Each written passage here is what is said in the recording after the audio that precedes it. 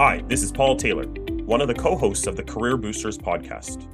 Are you ready to supercharge your career? Introducing the Career Boosters, the podcast that'll take your professional journey to the next level. We've got the success secrets, the latest trends, and essential skills to propel your career forward. No matter where you are in your journey, we've got you covered. Your dream career is just one listen away. Let's make it happen. Definitely is a marathon. It's not a sprint. It's not going to happen where you attend a seminar on emotional expression and then 2 weeks later you're suddenly an expert in this field and your emotional intelligence is completely balanced with everything. Hello, and welcome to episode 11 of the Career Boosters podcast. And specifically, welcome to our second episode on emotional intelligence. Last week, we had the fascinating chat with Barry Mohammed about why emotional intelligence is crucial for effective leadership. Our MBA students are currently in the midst of a 2-week deep dive into this topic.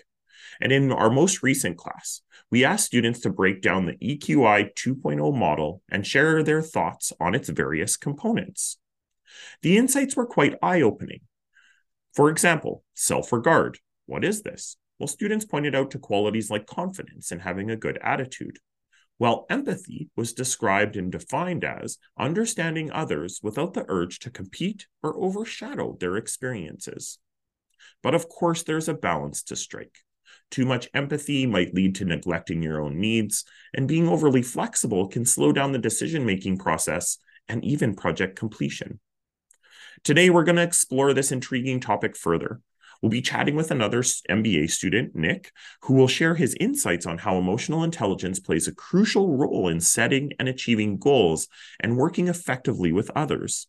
So grab your headphones, sit back, and get ready for another engaging podcast journey into the world of emotional intelligence.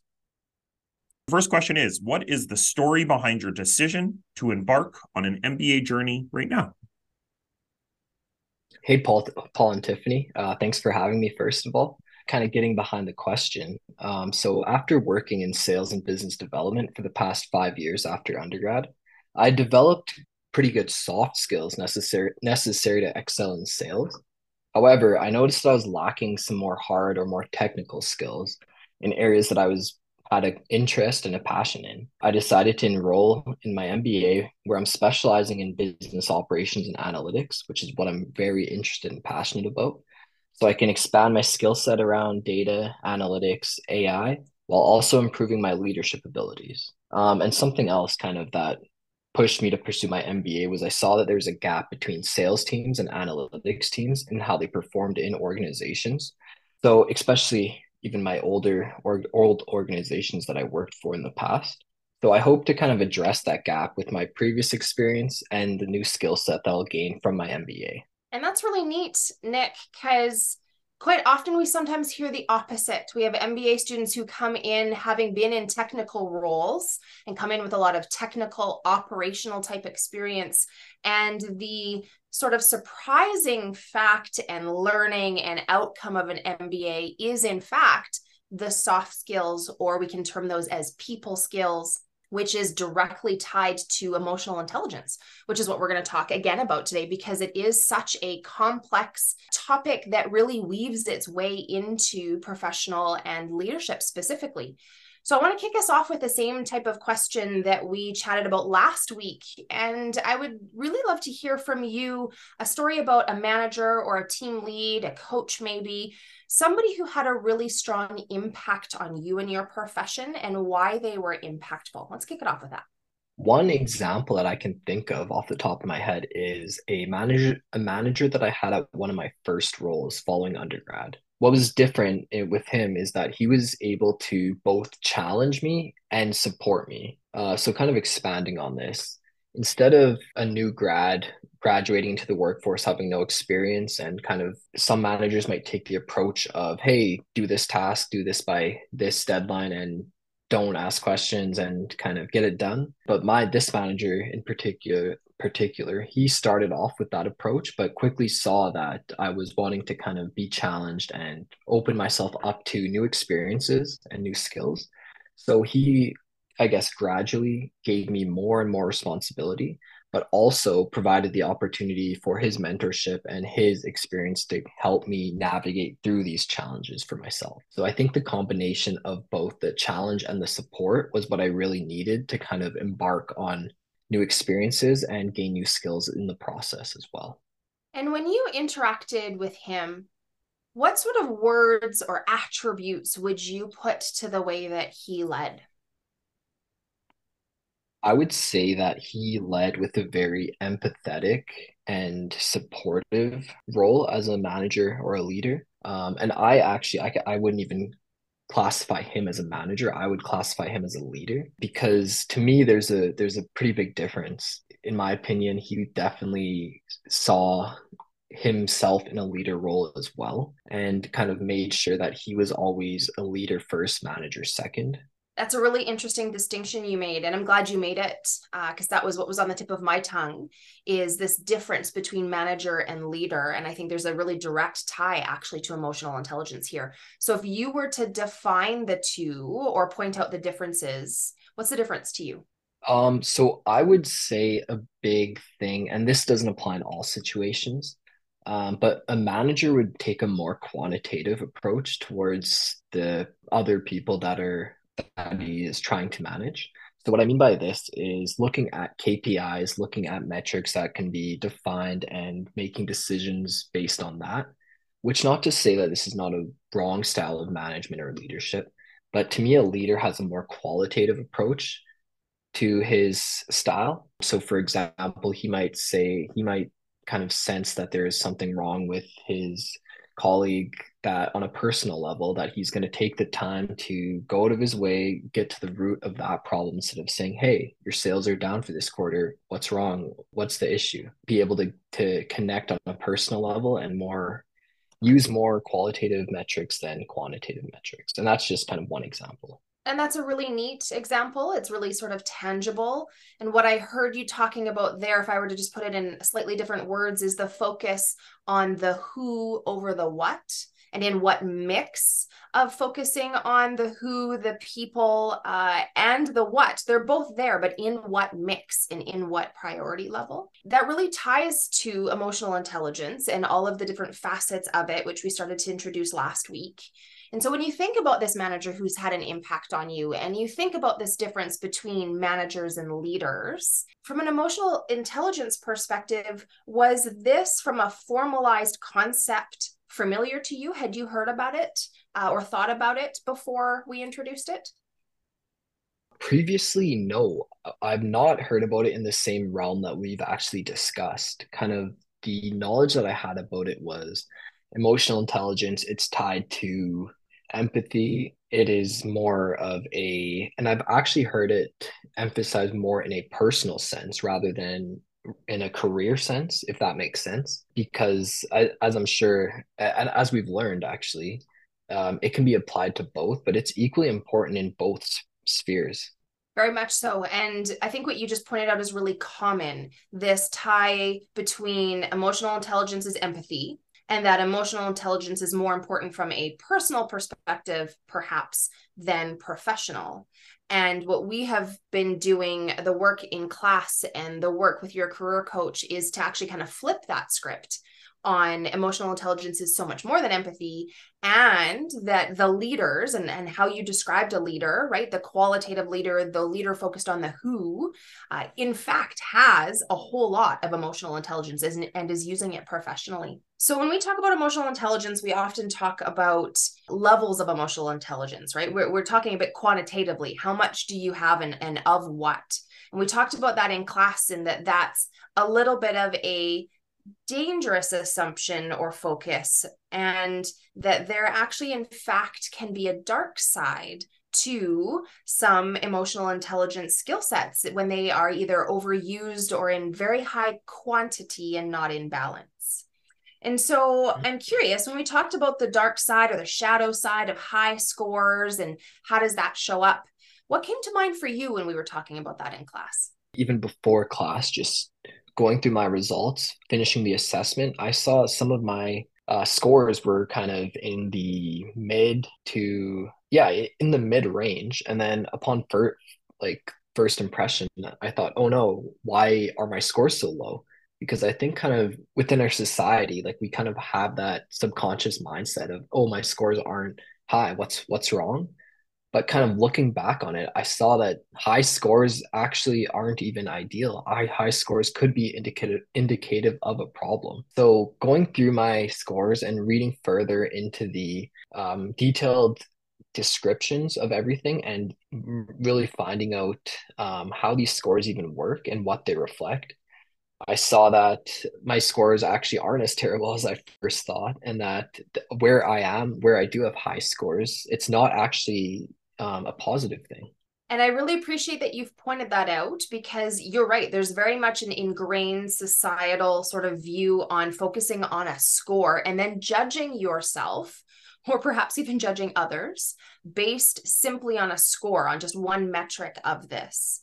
And so when you talk about those high scores potentially being a negative, tell me how that might show up when you were looking either at your scores or at any of them. What might that dark side look like?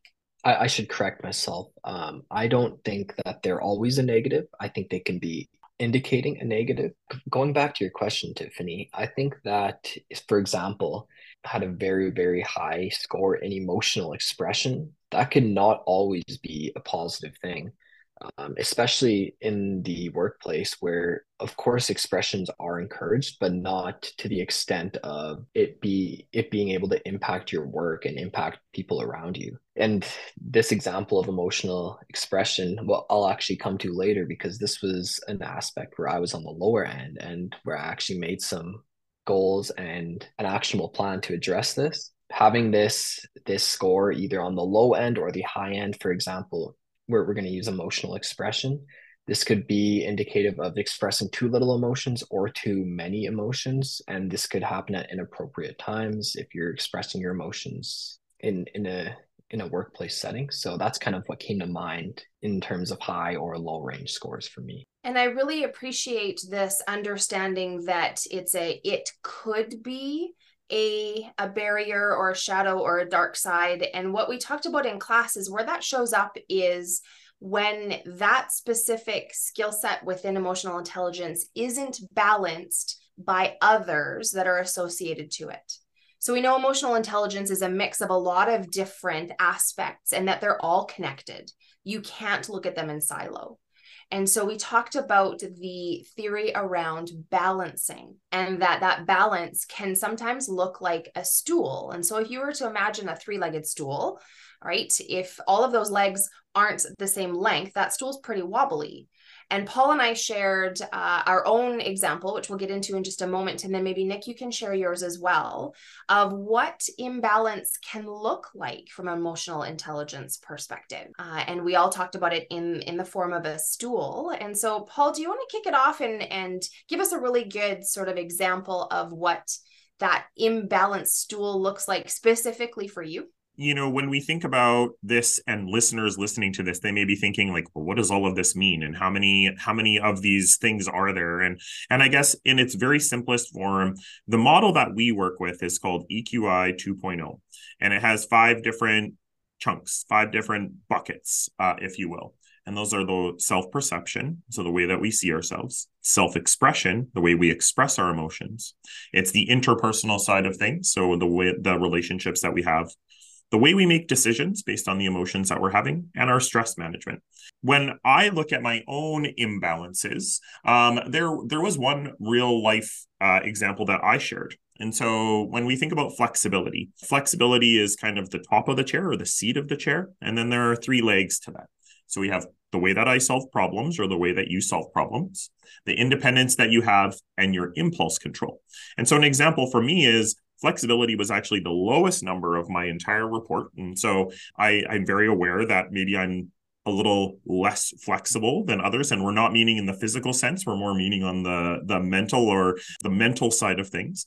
And I have impulse control being really, really high. And so in the effort of the metaphor that Tiffany is trying to share is one of the legs for my chair or for my stool is really long. I will obviously be imbalanced. And so one of the action items, or one of the things that I try to do, is try to be more mentally flexible, which will then reduce the level of impulse control that I have. So this is a perfect example of what Nick was talking about around if you have something really high, that's not necessarily a good thing. So with impulse control, I'm having to really control my emotions more often than I probably should be.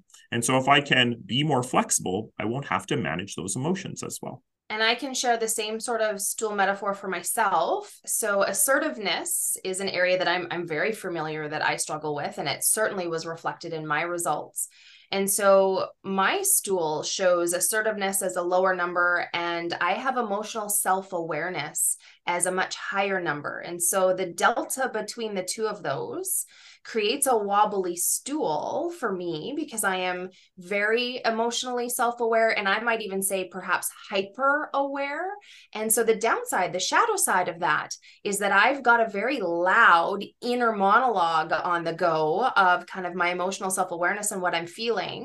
And that impacts my ability to be assertive. And an assertive being, how can I sort of stand for what I believe in and stand for my sort of opinions and thoughts in a very respectful, very collaborative way? And so for me, my action item is that I have to find ways to turn down the volume in my head of the emotions and the emotional impact that I know is going on so that I can balance that out and have less of an impact on my ability to be assertive. So Nick, we talked about this in class. Would you be willing to share kind of your own stool and what it is that you have started to realize about your balancing?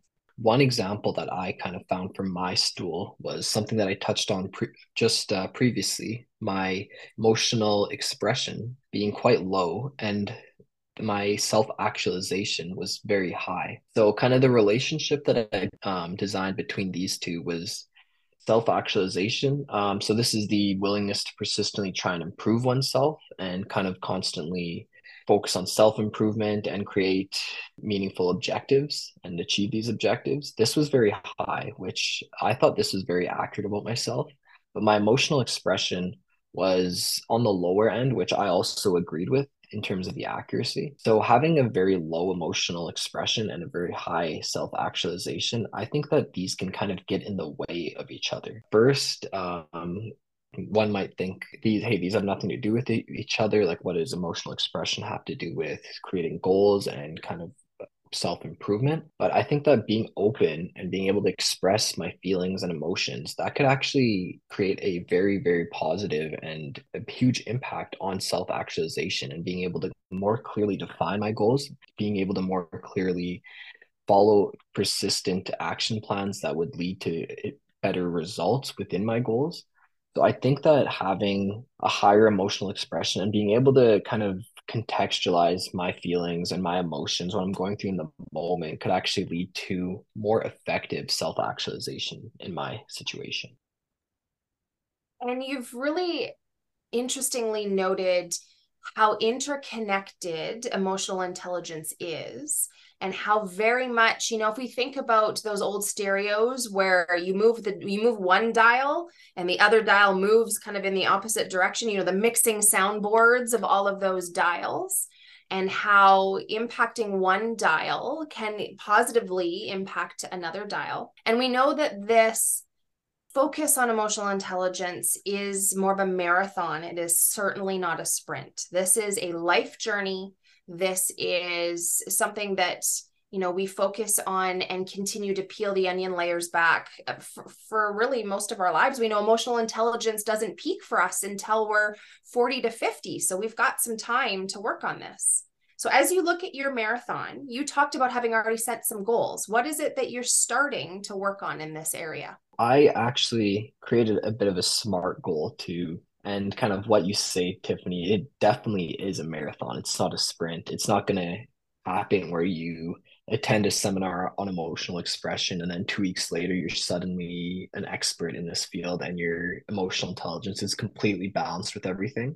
I know that it's something that I'm going to have to continuously work on.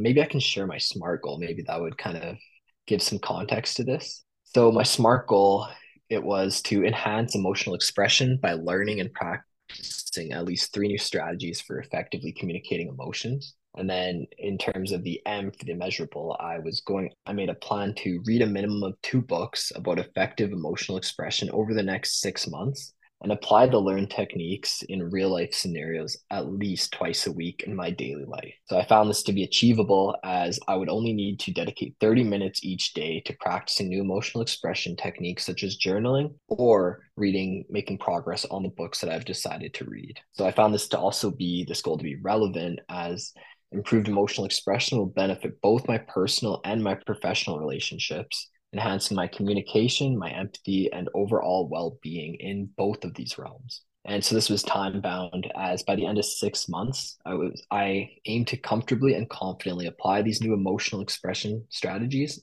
in daily situations in my life, hopefully noticing some positive changes in communication and more fulfilling personal relationships as well. What a really great demonstration of taking a quantitative approach to a qualitative topic, right? That very specific SMART goal, right? It is SMART. So it's specific, measurable, achievable, relevant, time bound, but to an end that is very qualitative and emotionally intelligence focused. Tell me within that journey, what is it that you are hoping to achieve at the end? I guess I have a sub goal at the end of 6 months is to be able to kind of be more effective in emotional expression and communication in both personal and professional relationships.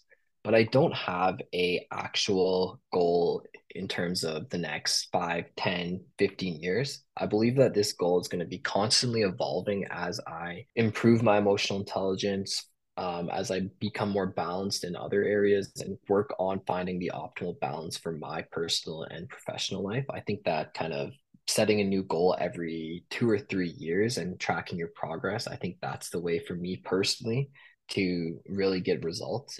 And what a great opportunity to be able to utilize your career coach, aka Paul, in your MBA journey to support you through this to your point, this marathon of micro goals all along the way, and that reflective journey and process that is so crucial to that micro goal journey. When you look at emotional intelligence, you've set a SMART goal, you have your first micro sort of step in this marathon. In this broad topic in general, what is it that you're really curious to keep digging into? Is there anything that sparked that curiosity inside of you? So yeah, I think that one thing that I'm particularly curious about regarding this is how it can come more naturally to me, like how I can incorporate these more emotional intelligence into my daily life without having to kind of constantly think about it. If I can share, like previously, I didn't really even realize that my emotional expression was on the lower end and not in, I guess, out of balance. But upon speaking to the people I communicate with most, such as my girlfriend or my close friends, they were actually in agreement of this. And they weren't in agreement on, hey, this, like, you need to work on this. I've noticed this. It's bad. They were kind of like, yeah, I think that this kind of is an area where you don't have as much balance as, say, other areas, for example. So one thing that I'm really curious about is how I can, because this is not something that comes naturally to me. So I want to figure out how I can kind of incorporate this into my communication style, my relationships with it coming more naturally and having to kind of force it less, if that makes sense. Oh, it totally does. And I really appreciate that you have kind of entered that sort of vulnerable space of, I realize this is a gap or an area of opportunity. And I also realize it's not natural. And that takes some vulnerability and courage to admit that there's this area of emotional intelligence that isn't natural. And I think that is the very first step that so many people actually aren't willing to take, is to even dive in and like peek behind the curtain and go, oh yeah, there's something I can work on here. And this is something that isn't an area of natural ability for me. And it really actually speaks to some brain science. So the neural pathways that we all naturally have and that we continue to flex and build stronger neural pathways. If we're not trying something new, if we're not learning in new areas, we're not building new neural pathways. And you talk about being authentic. I think that's one of those pieces of authenticity is when we try something new and do it over and over again, we create these new pathways in the brain that are authentically ours. But it takes that rumbling with the uncomfortableness of new and the uncomfortableness of this isn't natural and being willing to stick with it until it becomes a new established sort of connection in the brain. So kudos to you for doing that. When you look at your MBA journey, how is this going to impact it? Yeah, so I think that this is actually going to impact my MBA journey in just about every aspect that is relevant. So kind of expanding on this, I think that emotional expression has a huge impact on your communication style, which in terms of not only my MBA, but my professional career and my journey in life even is going to be centered around my communication style, how I'm communicating with others in the workplace, within my MBA, within my even personal life. So I think this is going to have an impact on a more effective communication, strengthened relationships, and even more opportunities for me to express myself in ways that are kind of separate than communication. And what a core skill to just life. So yes, in the MBA, but what a beautiful skill to be able to work on and hone for just the rest of life. And I know Paul and I are certainly very privileged to be kind of walking part of that journey and that path with you and with all the other MBA students as you guys work kind of on this skill set of emotional intelligence. Nick, let's do a lightning round. You ready for it? I'm ready. All right, 3 quick questions with 3 gut answers. What is one part of your career story that's given you the biggest boost? One part is never saying no to any task that I'm asked to dive into, even if I know that it's completely out of my realm of experience. And what's one thing you wish you had learned sooner? One thing that I wish that I had learned sooner is taking risks are very, very necessary. And in my opinion, one of the most important factors of success. And last question. So Paul and I focus on service. It's so core to who we are. So we are really curious to know, how is service going to show up for you this week? Yeah, so unfortunately, right now, one of my close friends is dealing with something that's quite traumatic to them. So this weekend, I'm going to be offering my support to them and hope to bring some positivity and some optimism to their life. Thank you so much, Nick, for stepping into this vulnerable, courageous, brave space of emotional intelligence, of being willing to share the sort of deep parts of you that you are just learning about yourself, no less, and offering thoughts and wisdom and really great tidbits to others who are either on this journey or perhaps even just considering diving into this journey. It does take a lot of bravery and courage and willingness to share. And so thank you so much for doing that with us today. Thank you to you both, Paul and Tiffany, for having me on, and I was happy to share my thoughts. I really want to thank Nick for coming in and talking about emotional intelligence. We, on purpose, have 2 classes around emotional intelligence and utilizing this one tool called EQI 2.0. This tool is very helpful when we look at the definition of what emotional intelligence could be, but it's also very helpful in the goal setting that we have to help us become more emotionally aware and emotionally positive people. I have 3 key takeaways from Nick's episode today. I loved how Nick talked about the difference between management and leadership. And he had a great leader that both challenged and supported them. When we think about managers, a lot of them are about the KPIs, the key performance indicators. But I think great leaders focus on the people, which is a wonderful skill to have. The second one, society always tells us that high scores are better. Sometimes that's not the case. In Nick's example, he had self-actualization is really high. And that was something that, talking about wanting to grow, wanting to develop, want to learn, things like that. Well, that's great.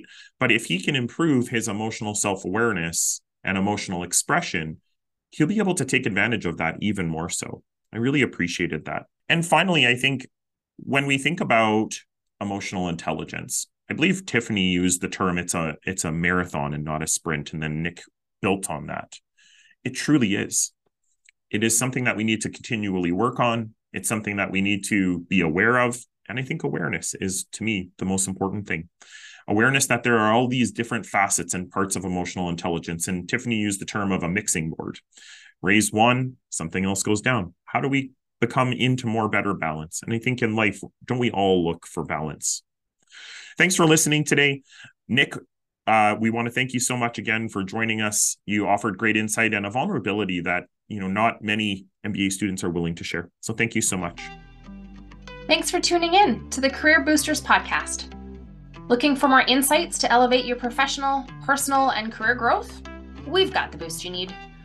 Join myself and Paul next time for more actionable advice and real-world stories. And remember, subscribe wherever you enjoy podcasts, ensuring you catch every tip and tactic to boost your career journey. See you next time.